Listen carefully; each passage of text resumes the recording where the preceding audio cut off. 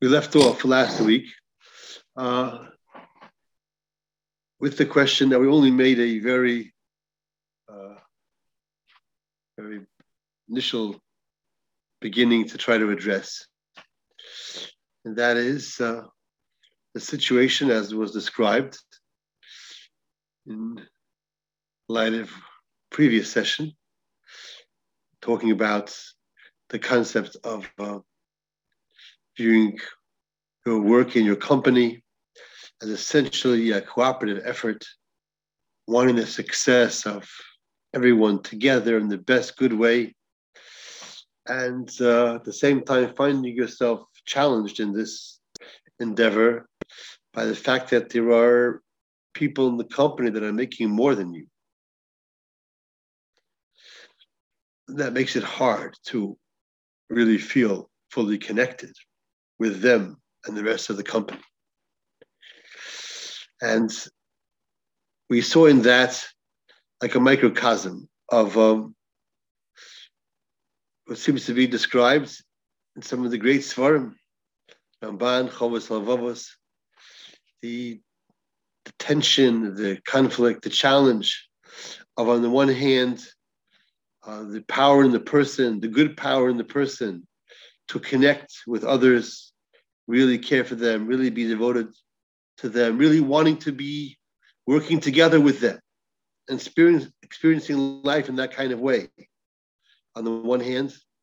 And on the other hand, the power of separation and division and competition.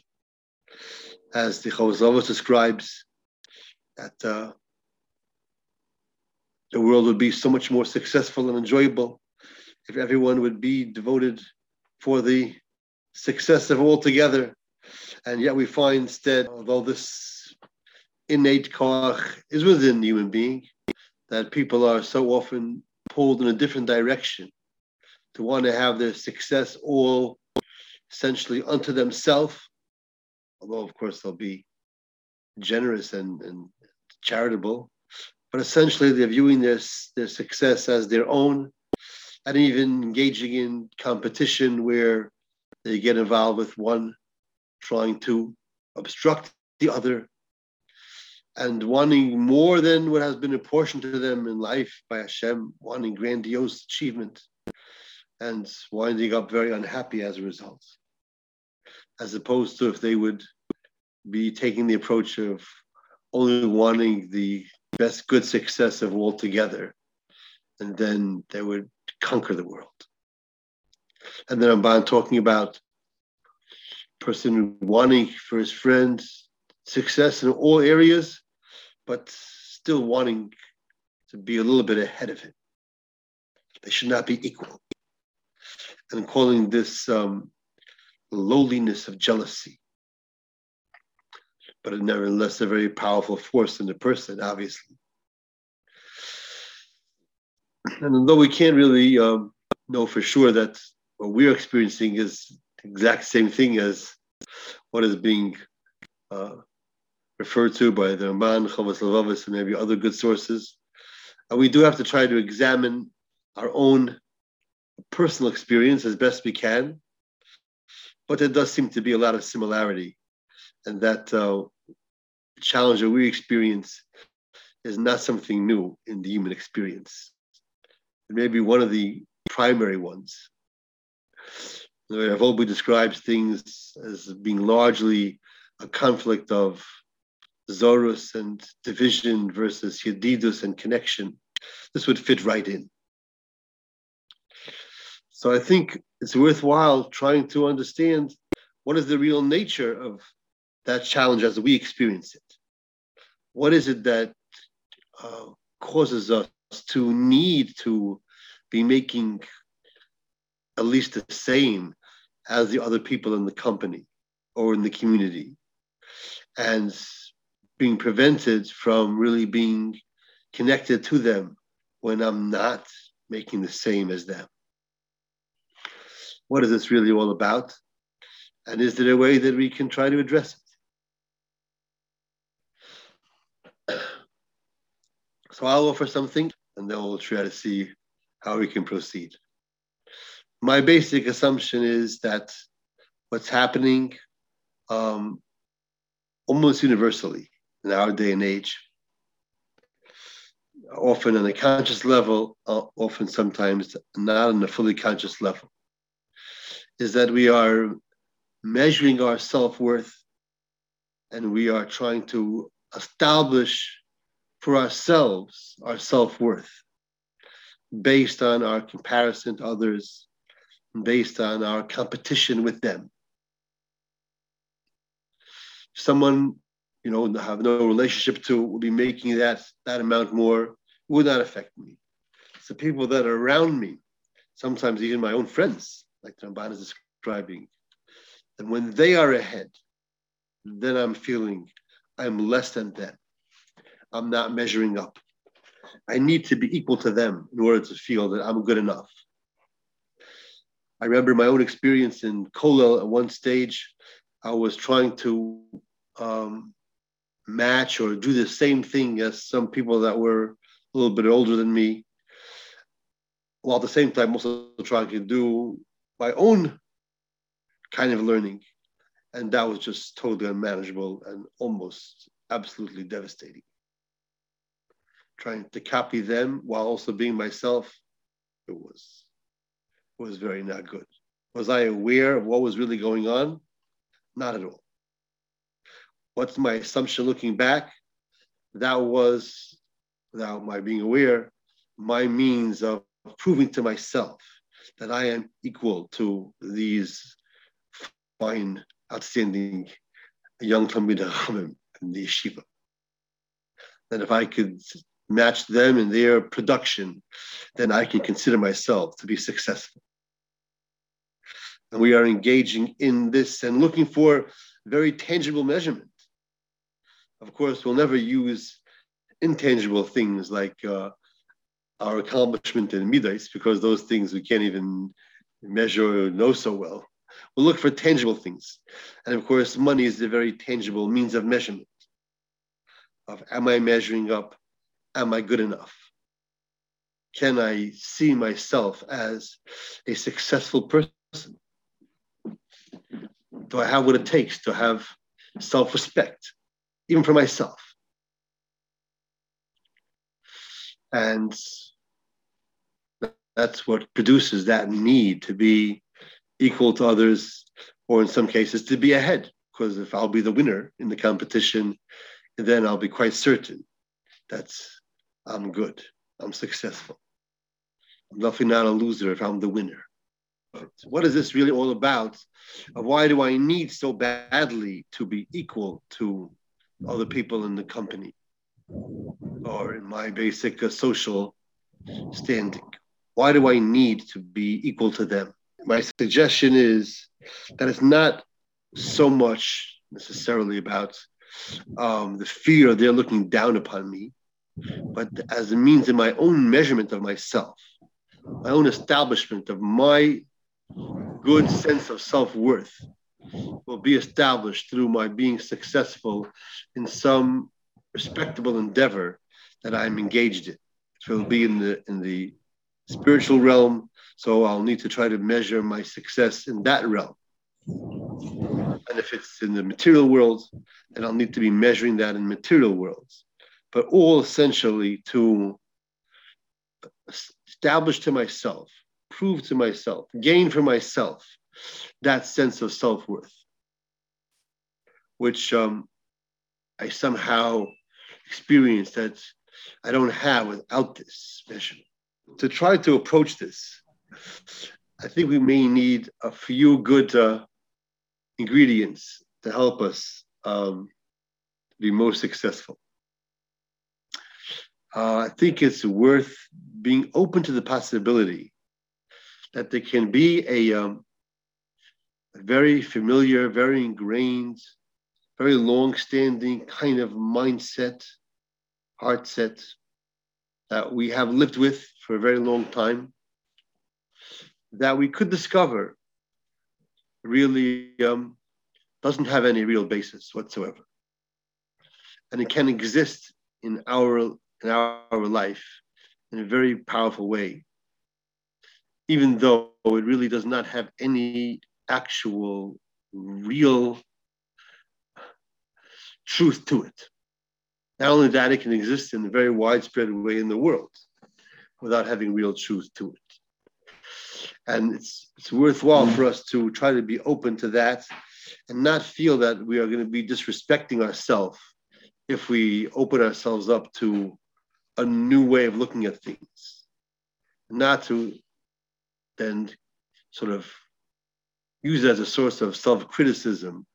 How could I, have thought otherwise? Or now I'm telling myself that my feelings are invalid. We should be respectful of our feelings and recognize that they are very real in our experience, but not necessarily a reflection of anything truthful. The next ingredient is to try to look at whatever we were experiencing in life in its true form. Whatever we are given to experience in life is, by definition, part of Hashem's creation, ongoing creation of the world and our life situation. Nothing is here of itself. It's only here because Hashem is willing it to be here. Hashem is enabling this to exist, giving it its power of existence. That includes the entire substance of our mental and emotional and psychological experience. And of course, the question then will be, well, what purpose could this have? Of course, only one purpose, as a means of our coming close to Hashem. So we might wonder, could it really be that something that seems to take us away very much, like in this situation, preventing us from the good connection to our fellow Jews, to our fellow company members, to our even very good friends? Could that be something that will be able to be utilized to come close to Hashem? So we can turn to some good sources to discover that, yes, absolutely.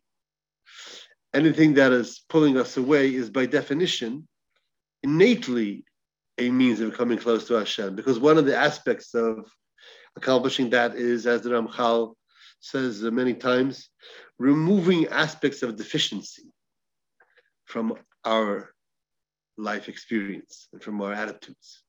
So there is acquisition of that which is good and positive, and there's the element of removing that which is undesirable and untruthful.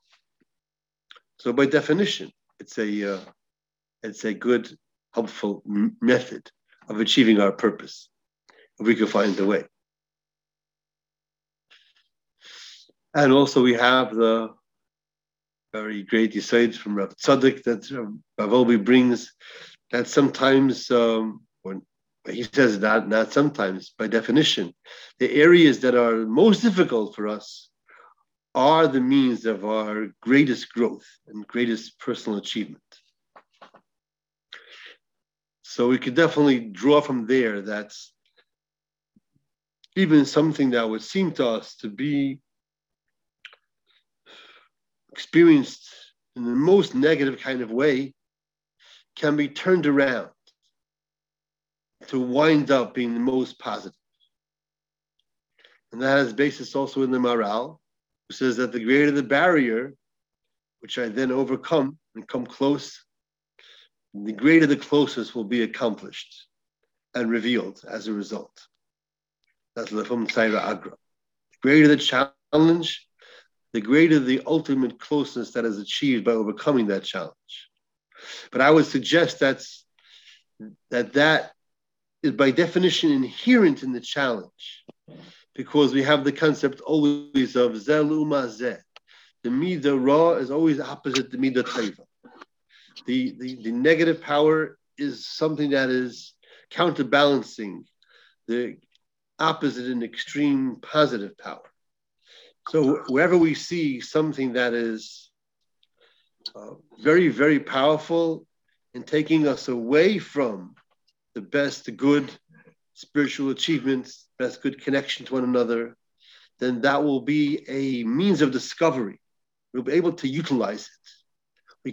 We can hope very, very strongly to be able to utilize it, to discover something uniquely positive.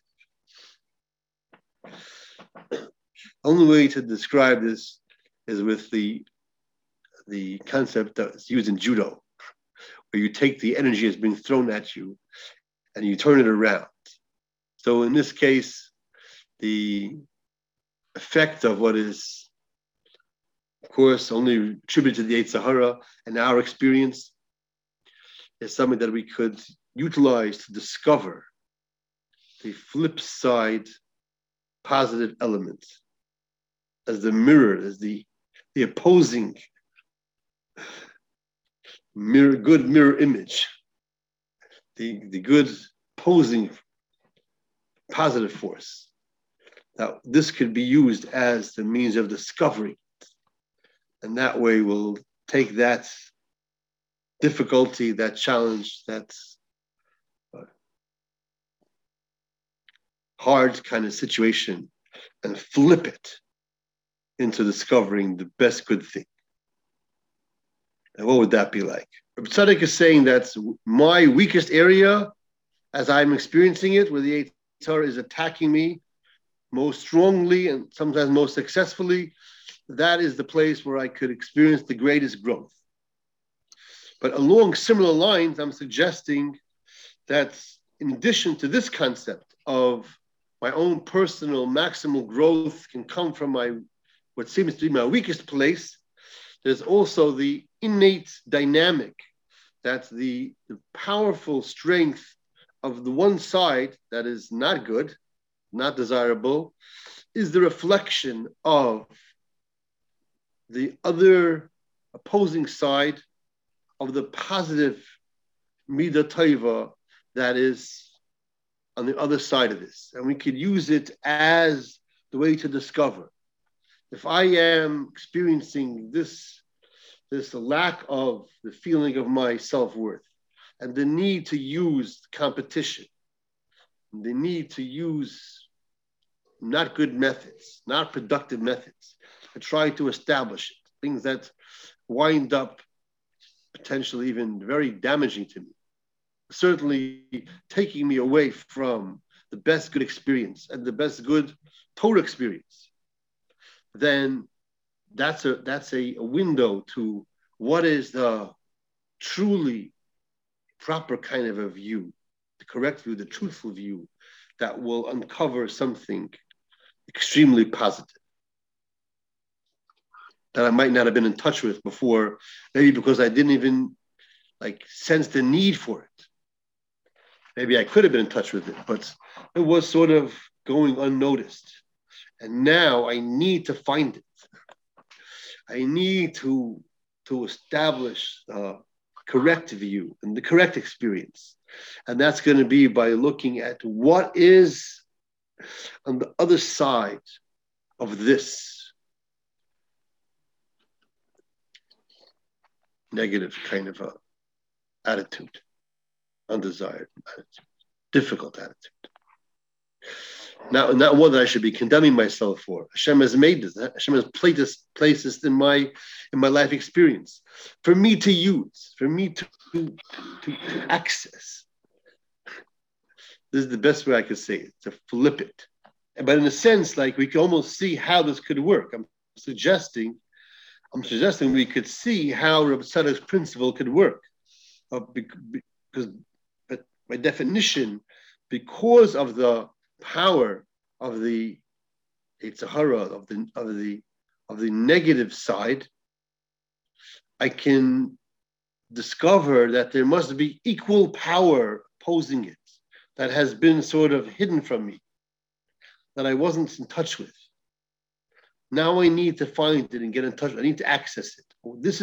It's going to be something that's going to be equal and opposite of what is powerfully attacking me, so to speak.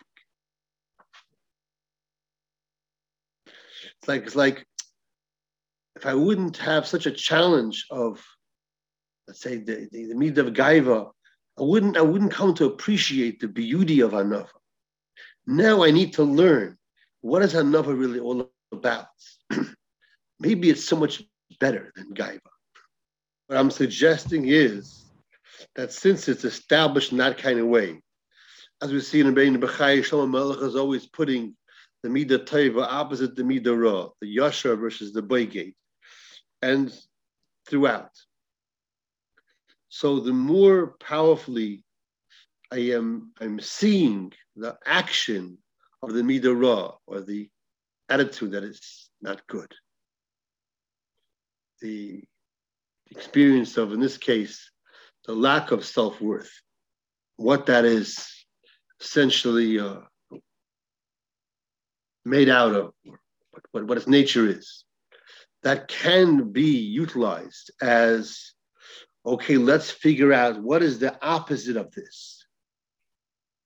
Let's use this as an arrow to look for the other side and really get in touch with what is the zeh that's le'uma zeh. I should mention that it is also a natural tendency of ours to try to shut down and play it down.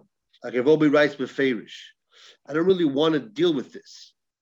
And especially something that has been so long-standing in my life, there's a basic assumption like, this is what it is and this really can't change.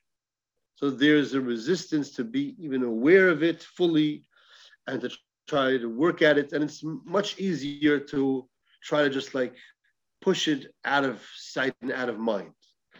And I'm suggesting that if it really could happen, that I could use this to really gain a better kind of a contact, better kind of an awareness of the other good side that I might not even have been in touch with otherwise. I could not have been in touch with otherwise. Then it will be worth it. It will not necessarily be experienced as just all hard and uncomfortable and unpleasant work. It could be discoveries like, whoa, here's how I'm thinking. Here's how I could be thinking. This is what I'm in touch with now. This is what I'm not in touch with, which is right there, which is all there for the taking. Just, it's been concealed. It's been sort of blocked from me. Well, now I have a good enough cause to try to find it, to try to get in touch with it, to try to marvel at it. Who knows what might happen? But that's a hard sell. That's a very hard sell. That's again, it's your hardest midah. That's what you're trying to get in touch with. Your hardest midah. Saying I might be able to beat this midah, but instead I'm going to choose the one I probably can't. I'm suggesting that it's only because of our very ingrained mindset that what is hard for us, we cannot expect to flip it into what is good for us. That it comes to us, it sounds to us like a hard sell. I would recommend, or request, so to speak, that we embark on a little journey and see what we might discover. And some of these ideas have been shared in this forum, so that's also fine. But it's hard to remember them, and it's good to review every once in a while. So the first question I want to ask is there really basic truth to the entire mindset of trying to measure my self-worth, establish my self-worth, prove my self-worth to myself? Because we have to ask the question, who is that self that I'm trying to measure? Who is that self that I'm trying to prove its value to myself? Is this self that I am trying to prove is good enough really in existence? Or is it only the creation of my mind. We have in the Chovos HaLevavos the idea that the Yetzer Hara presents itself as my good friend. He's very integrated. He's very enmeshed in me. But he also writes, he presents himself as my good advisor, my good friend. He wants everything good. And he really is an assassin. But the assassin is presenting as my good friend, trying to slip me, some poison in my drink. All the while, making me think that like it's all wonderful and good and he really cares for me. That's how the Chovos HaLevavos describes it. But if we stop to think about what is going on here, when we think in terms, or even thinking consciously, when we are living in terms of proving our self-worth, measuring our self-worth, establishing our self-worth, but what is that self? Is that self a real of any existence? Or is that only totally imaginary? Because we have to ask ourselves, do we really know? Do we know anything about what our true self is? Do we have any knowledge about what is at the real core of our true existence? And I think we'll all say that we do. We do have some knowledge about it. We have learned about it. We do know something about it. We've seen it probably many, many times and heard about it many, many times. And nevertheless, it sort of gets faded out of our mind and out of our subconscious almost. Because what is the true person? The true person is only the Neshama Ha'Elyoina that the Eibishter has created and placed into the Guf in a very integrated fashion, to the point that we come to think of ourselves largely in terms of our Guf, but very, very minimally, if at all, in terms of our Neshama. Our true existence, which we do know about. Like Mesilas Yesharim says, a person wouldn't need to have a Neshama Ha'Elyoina if it was just for Olam Hazeh. So, and he goes on to prove how it does not have any satisfaction in this world. And we don't disagree with that.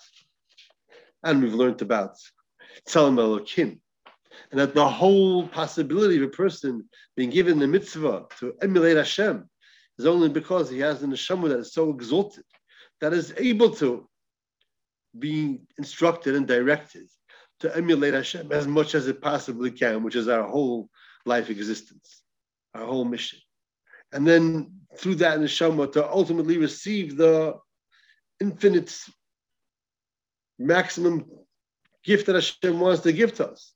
So we know that we are essentially this divine being, divine creation that is so close to Hashem as to be able to receive that which cannot be shown to any Navi or any Malach. That's what the Neshama can receive, something that no Navi or Malach was shown. It cannot even be defined. It cannot even be expressed. It's, Chaim Lozhin writes, it's similar to Hashem himself, that cannot be fathomed. But we're not in touch with it in a tangible way. So it's out of sight, out of mind. And then what happens? There's a false sense of self that takes over. There's only one way to describe this. To pardon the science fiction, similarities. Hostile alien takeover. That's a hostile alien takeover of our whole being.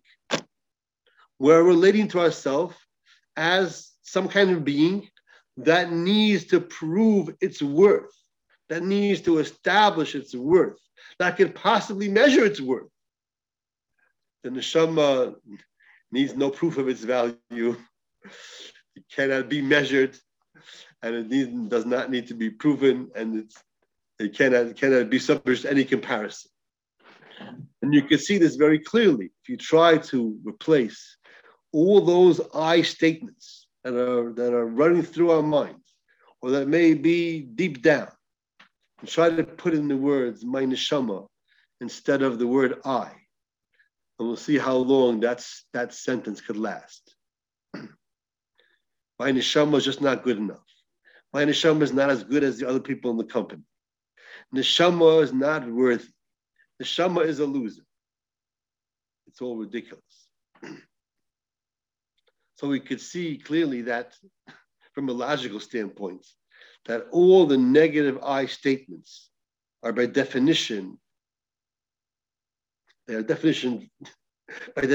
made out of, they're all dependent upon a false sense of self that is living, that is alive and active in our life experience. And we're trying to establish our self-worth. But who is that self? It's a non-existent being. And the neshama's worth does not need to be established. It just needs to be fully accessed and fully utilized and fully actualized.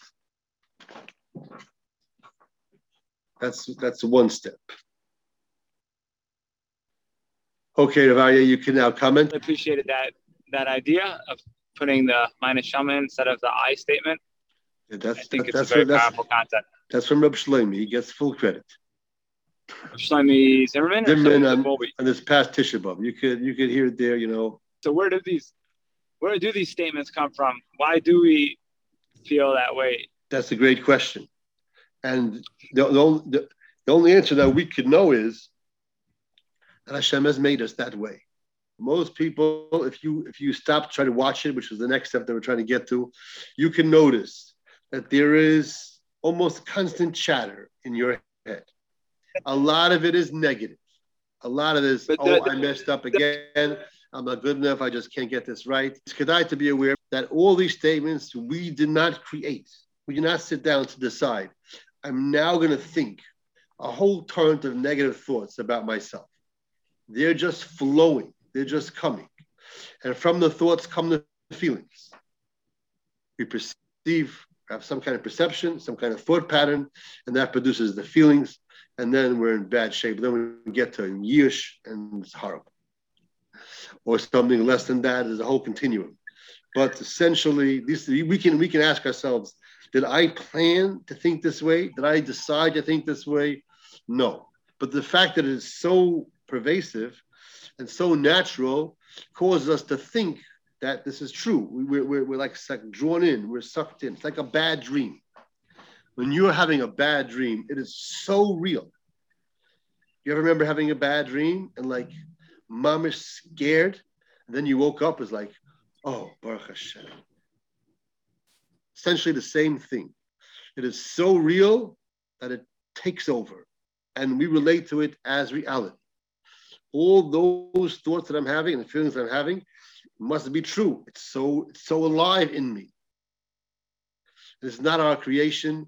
It is Hashem's creation. And what is his kavanah? Maybe there's a tikkun that needs to be accomplished by this door. Who knows? I mean, when you watch a movie and you're drawn in, you want to hear something hilarious? There's a movie, Stuart Little, about a talking mouse.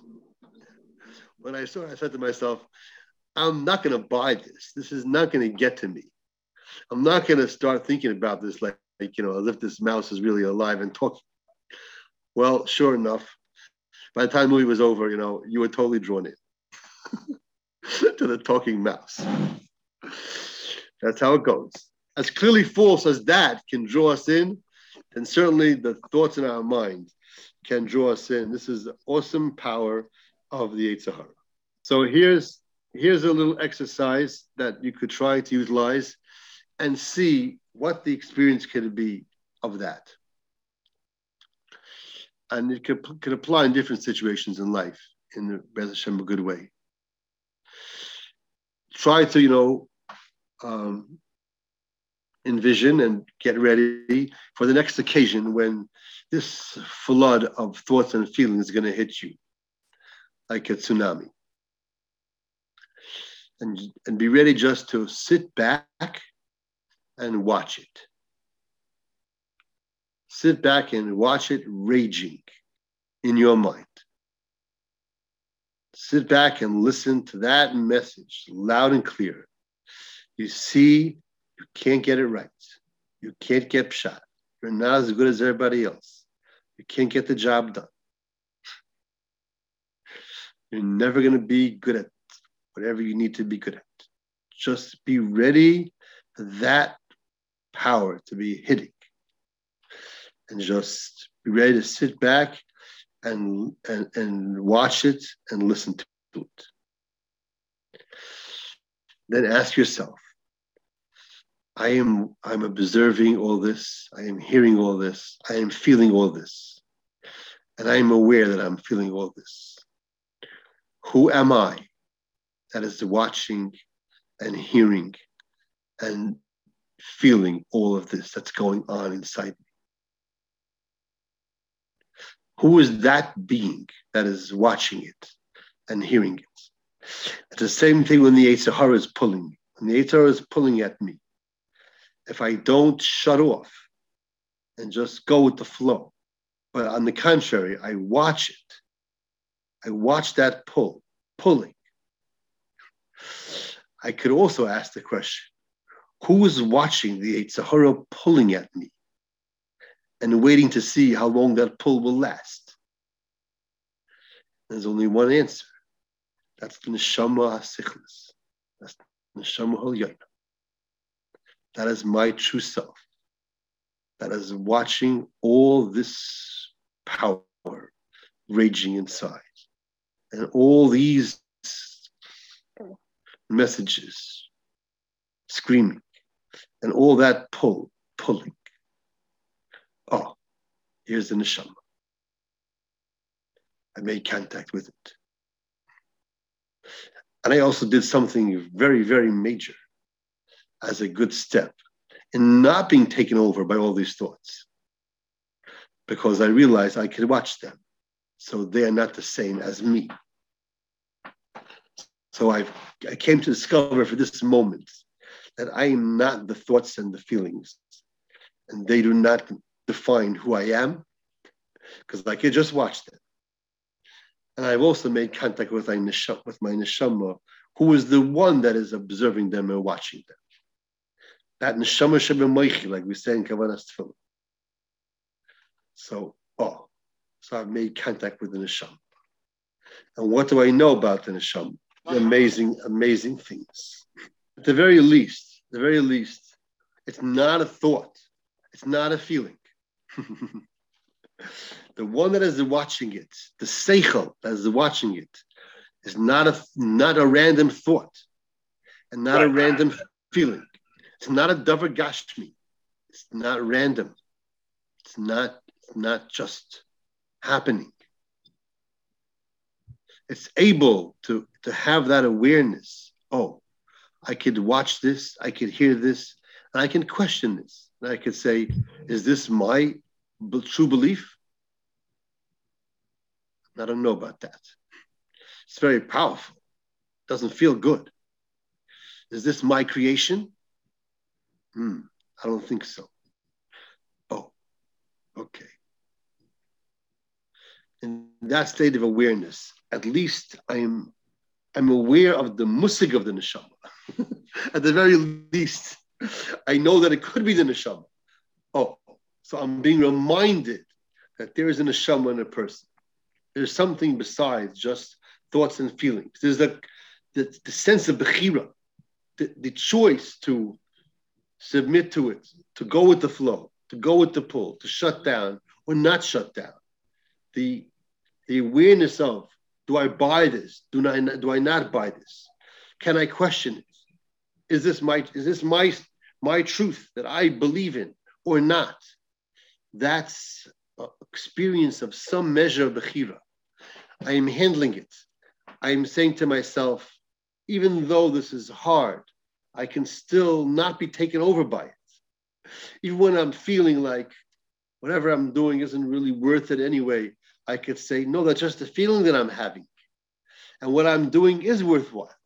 I could be in touch with my kayach of bechira. Common aspect, I think, is watching to see if I don't go with that pull, what happens. Eventually, it comes to an end. It doesn't last forever. So when it was trying to make me believe that I had to follow its direction, I had to act according to that desire, that pull, I can discover that wasn't correct. I remember hearing from the Shiva Zechron Livracha, he said that a person has a sense that he has to act upon that pull. But Kamash Malan, no, it doesn't last for, indefinitely. And sometimes it doesn't last for very long at all. All this is contained in what Rav Kook is writing, that the Ikar of Tshuva is to come back to the true self. What's the lesson here? Tshuva Reishis, Sheyashiv Adam El Atzmoi El Sherish Nishmasa. What does Rav Kook mean? Sheyashiv El Atzmoi El Sherish Nishmasa. How do I go back to the Sherish of my Neshama? I'm going up to Shemayim, to the Sherish of my Neshama. Plain simply, awareness of my true self. So according to what we're suggesting, the power of the full self is what is causing me to look to discover the true self. This is what's on the other side. What's the other side of the full self? The self that is so true and clear and powerful that it defies all falsehood. Just it gets forgotten. But when it is clear, when it is known, then it is like it's l'mayla. This needs no validation. It needs no proof of its worth. It needs no comparison. It needs no competition. It needs none of that. Now, I think it's also interesting that in a certain sense, the aspect of connection is directly involved, because what really gives us the koach of connection to another Jew? What is the substance of that connection? What is the basis of that connection? What is at the core of that connection? It's the neshama klolos of Klal Yisrael, because there's a true spiritual connection. So when I can experience the connection a good way, I am discovering, I'm making some contact with my neshama, and then I will not need the competition. According to that recognition, in light of that recognition, that the neshama is kayim in me, that is my true essence. The only resistance, I think, the main resistance is going to be, this is so unfamiliar, this is so different, I cannot live that way. These are all Vaita thoughts from the Yetzer Hara. All aspects of challenge, it's all things that Hashem is giving us as other additional aspects of challenge. All the thoughts that I cannot embrace this, look how long I've lived without it. That's another aspect of falsehood that's in my mind from the Yetzer Hara.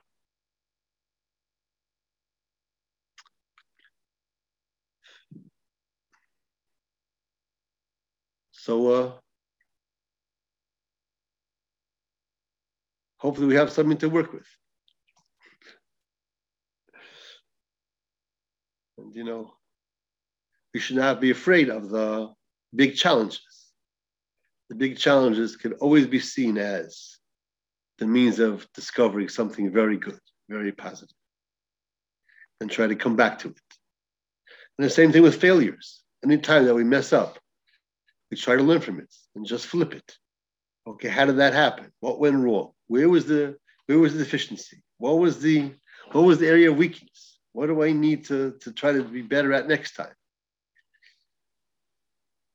I'll end with this story. A father sent me a text. His 8-year-old son asked him, Tati, is it a bad thing that I forgot to wear tzitzis today? At the end of the day. He wanted to know what would be a good response. So I suggested the following. Say to him, no, it's a good thing. Because through this you learned and you gained the motivation to find ways how to remember things better in the future. Now you know that you need to find some way how to remember things when you need to remember. And that will be a good skill that you'll have all life long. if you could find it. So it was a good thing. And of course, we know from the Gemara that even any Avera is the Dainis Nasik as Zechuyes. If we do the tshuva for the right good reason, out of the Hakar of the Chesed Hashem, so then everything is flipped from Avera to Mitzvah. So there's nothing that we cannot flip. So there's no need for the Yitzhak to get us down.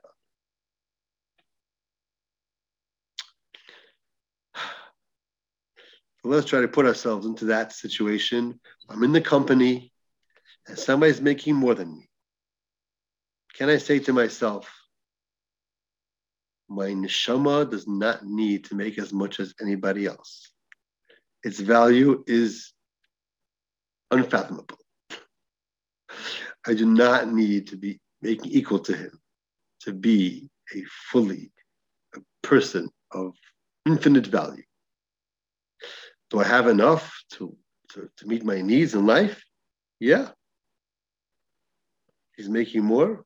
No. Okay. Maybe just the cheshbon. But for myself, my self-worth, I don't need this. Baruch Hashem. I wish for him he shouldn't need it either. I wish for all my chaverim not to need competition for their sense of good self-worth and their simcha sachai all day long. Yashikayach and Boisai.